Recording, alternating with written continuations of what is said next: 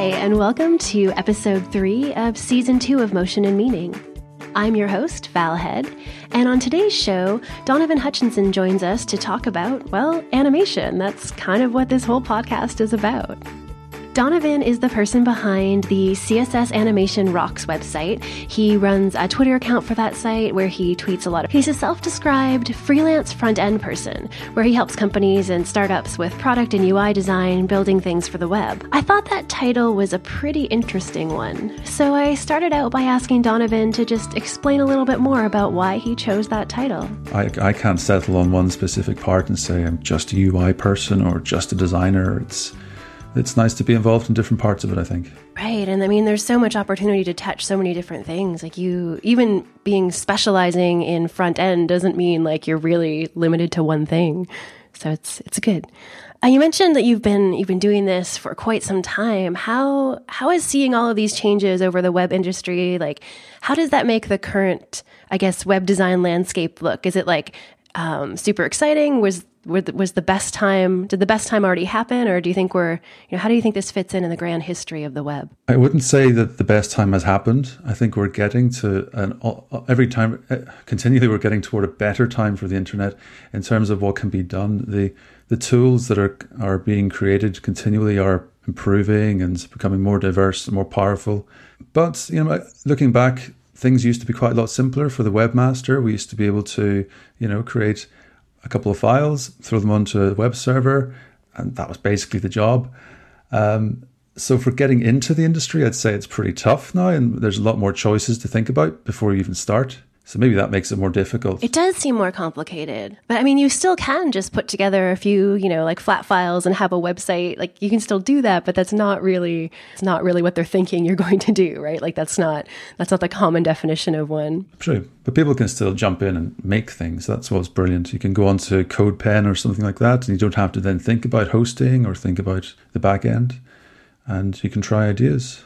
Yeah, I love CodePen for that. It's great to see, people just trying out like pretty much anything. Like on CodePen, there's like serious work things, like people trying to solve like a work problem, like layout issues or whatever else.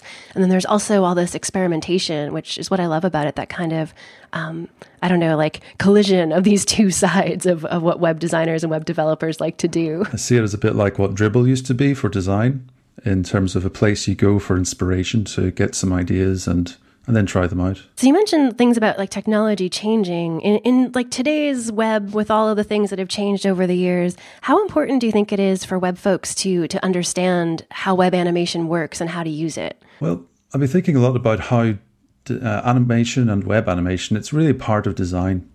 And design is bigger than just how things look. It's how they work. It's the intent. It's how people get something out of an experience of using an app or a website. So in the context of that, I think it's like typography or web layouts.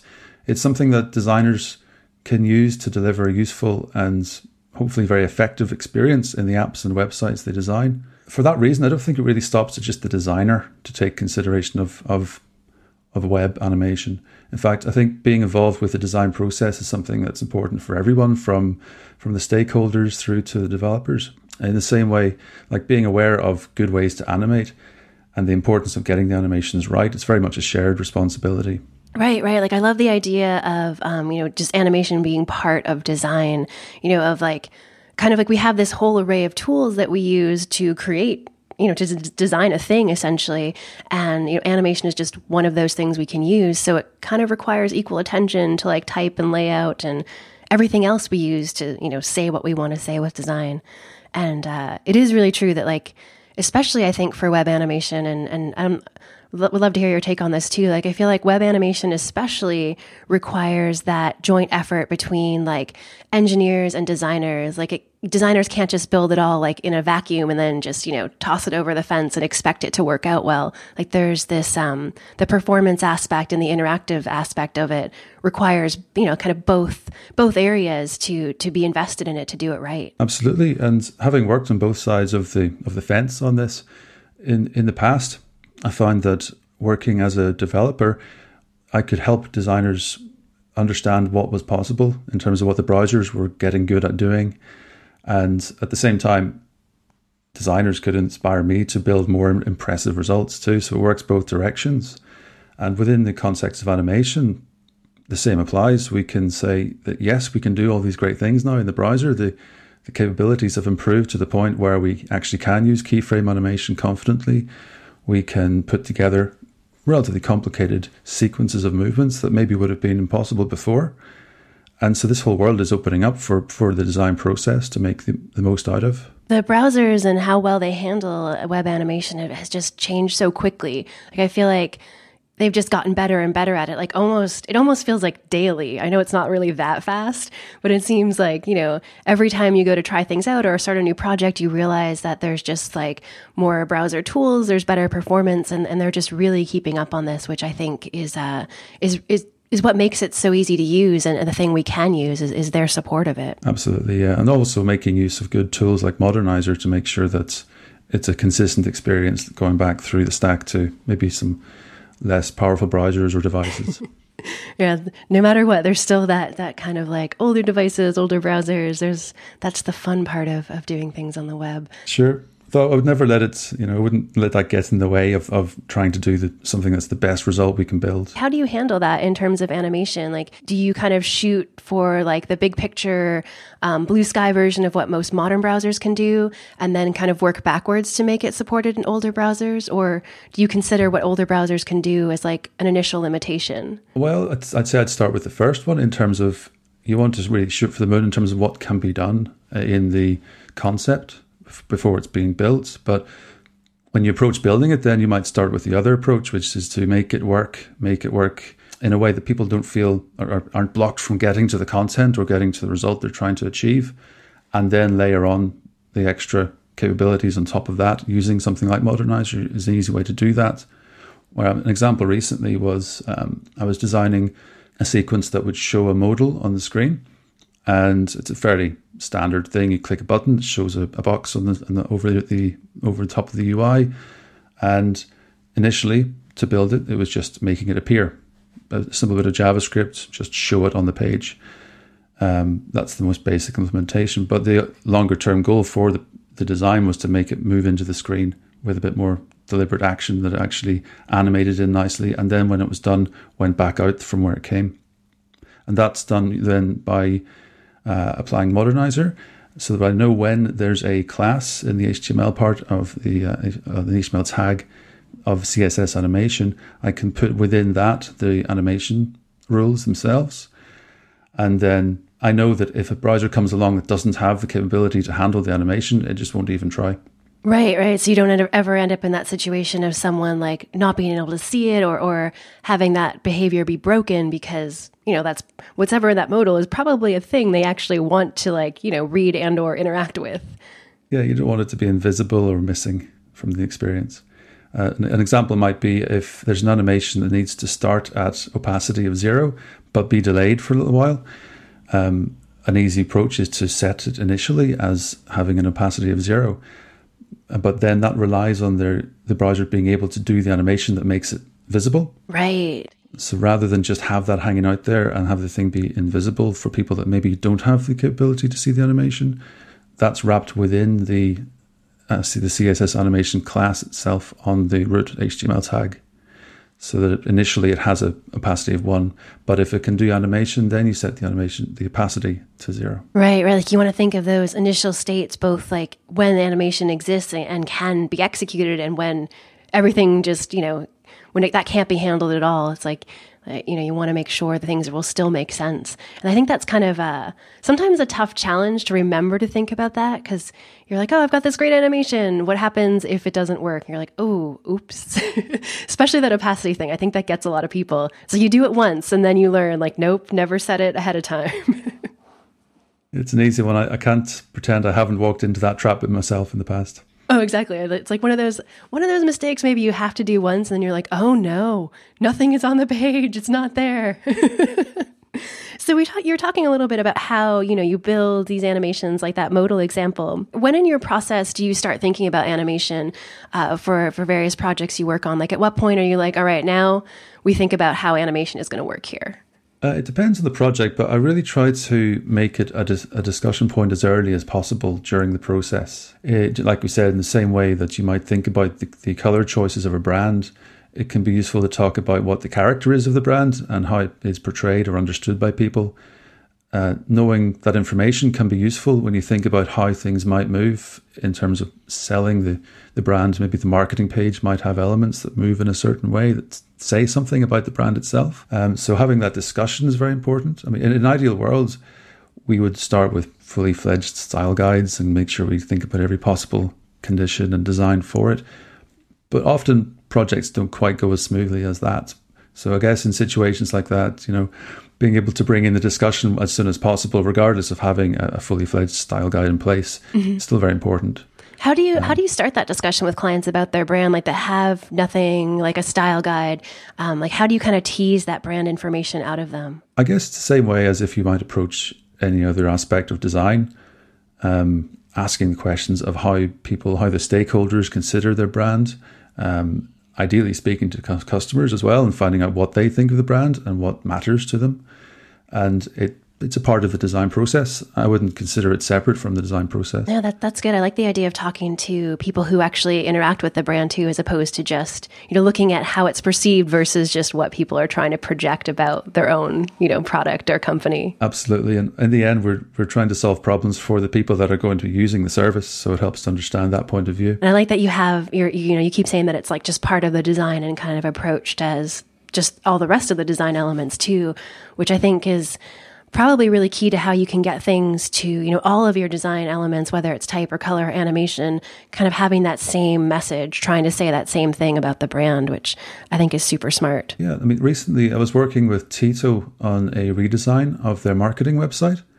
And just to give an example on this, the site itself had some good designs in place. And part of my job was to build those and to bring them to life a bit more in the browser. And so we were able to talk about animation as part of that.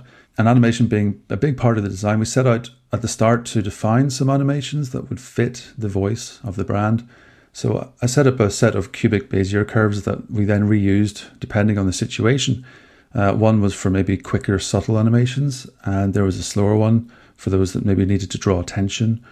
I also set up some sets of keyframes from basic fades and movements that would be consistent across the rest of the site. So the intent was to make them like a reusable library of animation. Like almost like an easing palette or an animation palette. Like these are the things we're working with, and here's when we use each in particular one. Yes, and it's more deliberate that way than maybe deciding at the time that a certain element should move in a certain way, where that might result in maybe inconsistency across certainly a larger project. Right. Like if you have a whole team of developers working on something, you know, everyone might fade things in a different way. And then you've got this weird mix of fade ins when you could have one consistent one that would just, have a consistent feel across it. It's almost like with that approach, you're kind of like developing a style guide almost without actually developing a style guide. Like you're kind of like covertly creating one. Yeah, in a way. It's the beginnings of what could turn into a style guide as well. It's a palette of tools that you can use and reuse.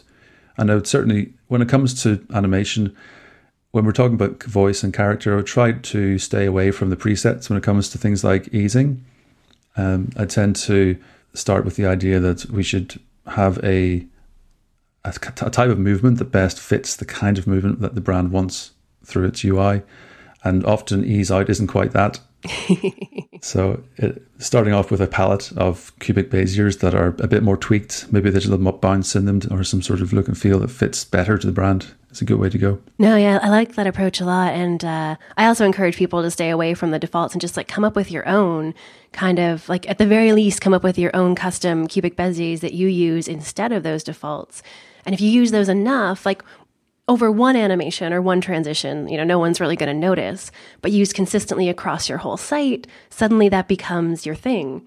And, even just that small decision could make such a powerful impact, which is one of my favorite things about design, just these little things. You pay attention to those details and the bigger picture changes. How do you, when you were dealing with these things of kind of like, exploring what kind of easing would work best for the brand for Tito's project, like how did you present those to the client for discussion? Like, did you create prototypes, or were you just kind of like, here's what we're doing? Or was there kind of some back and forth there as to what they thought would fit their brand as well? With Tito, I was lucky enough to have a client that was already starting from a pretty strong position in terms of design and a very clear understanding of just what benefits that brings of having a consistent design that was like a language through the brand. So I was pretty lucky there. I was able to jump in and just start building it and show examples as I went. In terms of selling that to clients, maybe not all clients maybe aren't quite in that position. And I guess that's where selling the benefits of design is so important.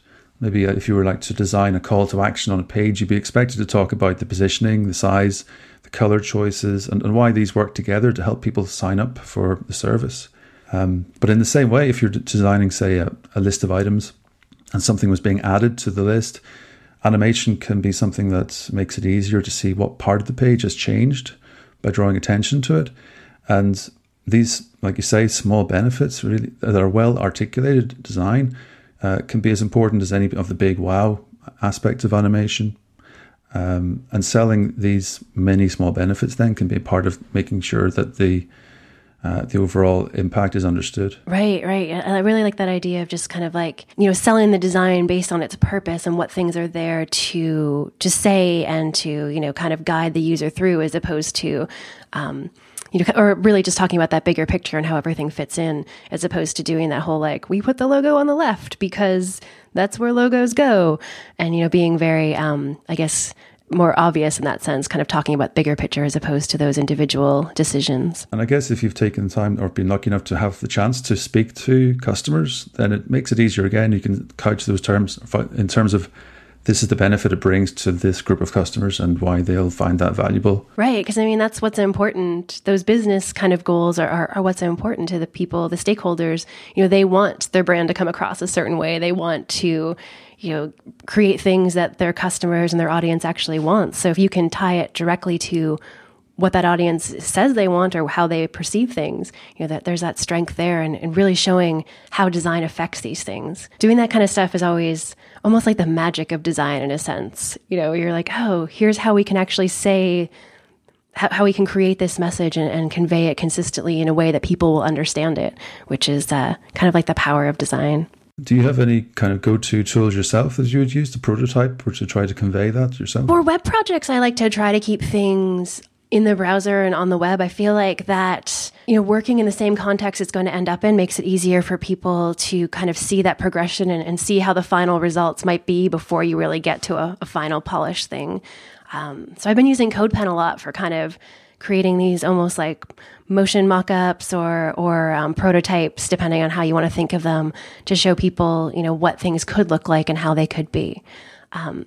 So for web stuff, I like to stick with that. I don't know, do you have any different tools you use for kind of exploring these and showing them to clients? Yeah, absolutely. It depends on the context.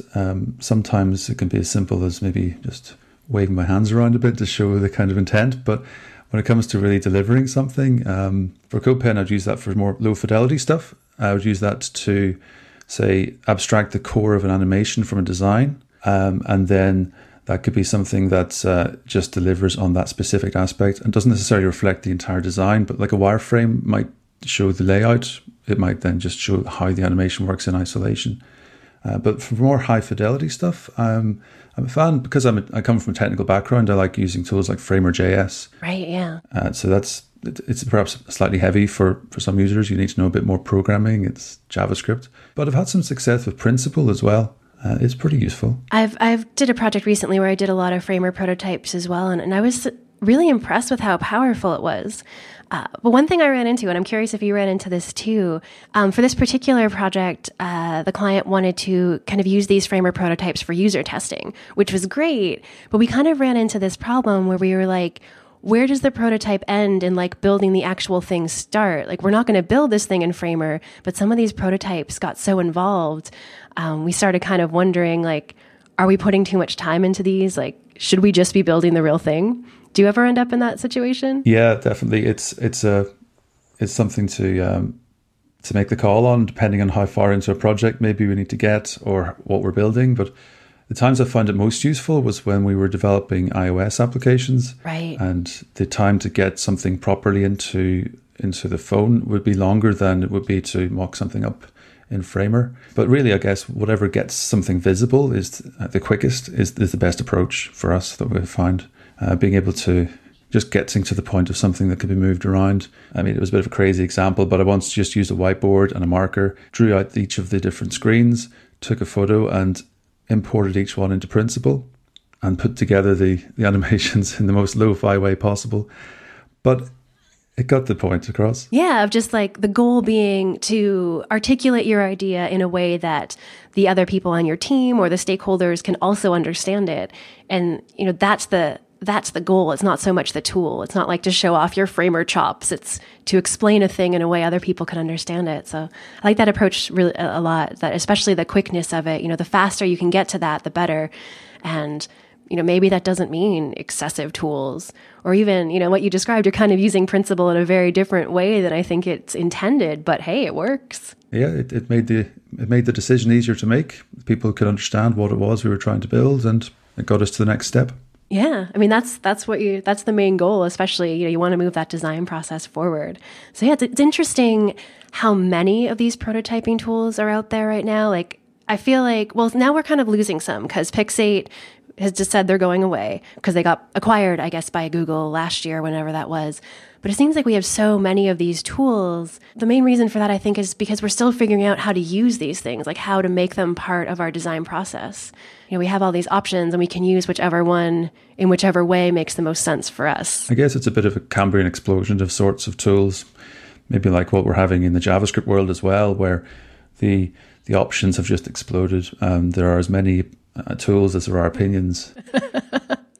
That is so true. It's like, just like there's a new prototyping tool almost every day, there's a new JavaScript library with a lot of opinions attached to it every day too. One other thing I wanted to ask you about is you wrote an article about using animation in your style guide and the importance of having animation in your style guide. Can you talk a bit about the benefits of like documenting these animation decisions you make? One of the biggest benefits is that you don't, well, it limits the opportunity for designs to diverge away from standards. By designing or building as we go, and I've had this happen to me in the past where I would come up with ideas as I went along, things would evolve, and I wouldn't necessarily have the time to really go back to the start and make sure that everything fits that latest idea. So in a sense, then it's a way of grounding the design and the decisions into one place that can then be revisited and evolve with the design. So for animation, then you can bring animation into that, maybe through the use of video or through live examples of CSS or JavaScript. And these aren't meant to be a do it once and then use that as a rule going forwards forever, but instead a central repository of ideas, ideally an evolving idea that can always change as the brand evolves. Right. I mean, that's really key to any style guide, really. It's like, you can't just like write it and be like, it's done. That is the style guide. Like, no matter what, you know, your goals as a business, your brand evolves, the things you make evolve. Like, it has to be this kind of, I guess, living document, for lack of a better description. Absolutely. And it can be fun to make it as well. Being able to have that freedom to explore ideas one step aside from the actual live code or the real product that's being worked on. It can be a place to have more experimentation. Right. No, that's a really, really good point. Like, if your goal is to document these things, your animation decisions as part of your style guide, it kind of forces you to examine them a little more closely and gives you that room or, you know, motivation to kind of experiment with them and maybe see if you have the best solutions or if there's a better one or a better fit. Like, in documenting it, you have to look at it more closely, which can lead you to making, you know, more specific or you know, better fitting decisions, which I think is a great side benefit of style guides and putting animation in them. Absolutely. And are there examples yourself that you've used of style guides on projects that or approaches even to making the style guides that you'd find useful? Yeah, I mean, I kind of do like what you were describing of kind of setting up this base system of like easing and maybe, you know, set animations, and maybe that becomes like a secret style guide that the only people that see it is like me and the other folks, like the other designers and developers, and maybe it doesn't become an official document. But I have worked with some other clients like Shopify and helping them, define an actual style guide for themselves. So I find that there's a kind of that spectrum. Like there's the style guide parts benefit you as the person building it and designing it to a certain extent.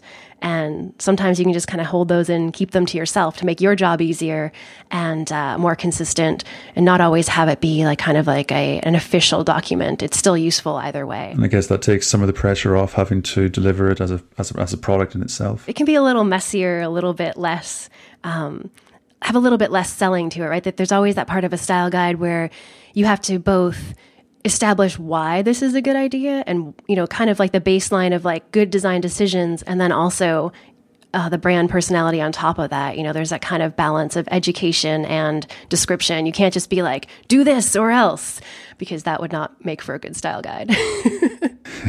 Or at least not one anyone wants to use. And that's the danger as well. You don't want a style guide that people don't use. It has to stay relevant. Like you have to really create something that people want to use and want to turn to and can easily find. Like that's almost just as much a challenge about style guides as like the actual content is getting people to use them and making them, easy and approachable in that sense.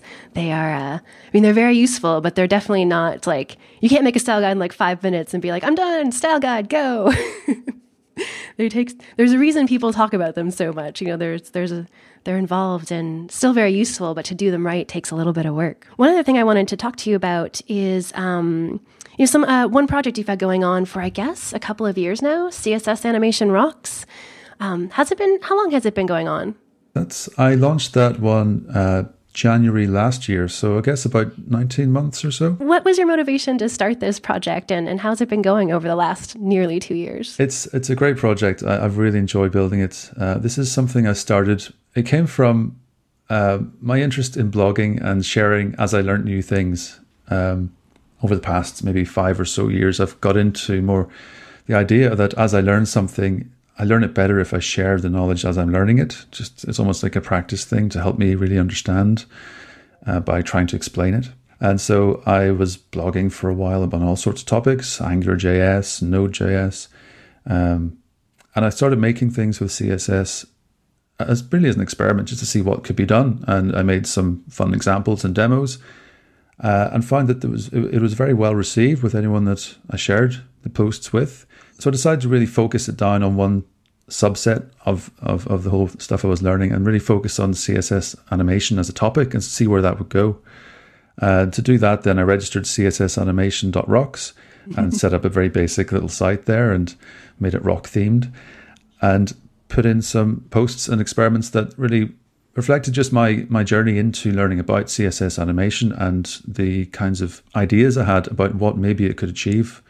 It really comes from the idea of, well, I wonder if this is possible. And then I tried it and then talked about what I did or didn't achieve in the process. Oh, I like that a lot. I like the idea of, sharing as you go, and the fact that like sharing and writing about it actually kind of helps your learning process as well. So it's, this kind of like, you get things from it as well as give things while you create these sorts of projects. Absolutely. It's been really well received, and that's massively encouraging in itself. It's just great to get feedback from people, or to even to have people actually pay money for a course is amazing as well, of course. The last year and a half then, I've been gradually adding to the site. One of the directions I thought would be interesting would be to try to extend it into as many languages as possible. Oh. And there's a great service called Native. I believe it's Get Native. They provide a platform for people to submit partial or complete translations of articles. And I've been using their service for well over a year now. It's been translated into about a dozen languages. And it's just amazing to see the diversity of the site as a result of being able to reach a much bigger audience than just people that can speak English. Right. That's a really good goal, because I think we, especially as people who speak English as a first language, I think we often forget that, the entire internet doesn't. And when we're just putting out content in English, maybe we are leaving out some people who can't actually, learn from it because it's just not a language they're comfortable with. That's a really great effort. I like it. And it's fantastic to get the feedback as well. People have really gone to some effort to translate these articles. And they end up more involved in the process as a result. There was a fantastic back and forth there recently with a fellow called Mohammed from Yemen. And he was a part of the course. He did my CSS Animation 101 email course. And as a result, he got very excited about CSS animation. He made some fantastic examples and actually featured some of them in the newsletter. And he then went on to help translate some articles into Arabic. And so I did not expect, when I started a year and a half ago building the site, that it would have such an impact and reach so many people. Yeah, no, but that's great. Like you said, it's really rewarding to put this out there and then get that response and kind of have people jump in and help you share it even further than you could have on your own. That's really great. And even just personally, in terms of the skills, I always like learning new skills. And I've always wondered, is there a big gap between the fun demos and the real life application of work in the UI animation? Yeah, like how do we combine those two worlds of this kind of make anything you want because there's no rules to like client requires certain things? Well, I guess they can be inspiring. They can open up ideas, make people think about what the browser can do. But what I've learned really from creating the demos, I've run into browser quirks, performance issues, how to sculpt animations and how things move over time. And these skills I have found useful when it comes to building UI animation. And without pushing things a bit, you might not know what really can be achieved. And I suppose in the end, it's all good practice. It's good at practicing the specific skills that then can be applied to more practical situations. No, that's a really good point. Like you might make like an experimental CodePen that's like a crazy particle world with crazy things going on, and that may never come up in your, like a particle system may never come up for your real day job. But the things you learned creating that, I mean, that's kind of the basis of your knowledge that you're going from no matter what the project at hand is. It's a really good way to think about it and really creates that value of that experimentation. Like it's not just a throwaway thing. Exactly. There's something to learn in every project. Very, very true. I think that's a good spot to end on. But before we go and close up this episode, where can people find you online? And definitely tell us what we can find at CSS Animation Rocks. Sure. My Twitter handle, if people want to get in touch personally, is Donovan H, DONOVANH. And the website, cssanimation.rocks, it has articles and tutorials all about CSS animation. And there's a course there as well if you want to go further. It's currently pay what you want, which means if you want to try it out for free, that's absolutely great. And there's also a weekly newsletter on the site too. I've been collating interesting articles and interesting, inspiring examples of UI animation. And each week that goes out, and you can sign up if you like to receive news around that too. That's all at cssanimation.rocks. Great. It's a really great project, and I'm really excited to see how this has grown, and excited to see what you're going to do with it next. So thanks so much for joining me. It was really, really great talking with you, and I hope we get to chat again soon. Thank you very much, Val. It's been great. That's it for episode 3. Be sure to follow Donovan on Twitter as Donovan H, and check out CSS Animation Rocks. I'll link both of those in the show notes too, of course, because it's a lot easier to find them that way. If you want to learn more about making motion style guides and making animation a part of your own process, check out my book, Designing Interface Animation, on Rosenfeld Media. It covers all that stuff and more, and you can find it at designinginterfaceanimation.com. You've been listening to Season 2, Episode 3 of Motion and Meaning, with me, Val Head. You can find out more about the show at motionandmeaning.io, as well as listen to all of last season's episodes with myself and Kenneth Bowles, and you can find those on the site or on iTunes. I'd love to hear your feedback on the show via Twitter. You can find me there as Motion and Meaning. And if you're enjoying the show, give us a rating or review on iTunes so more people can find out about Motion and Meaning. See you again soon.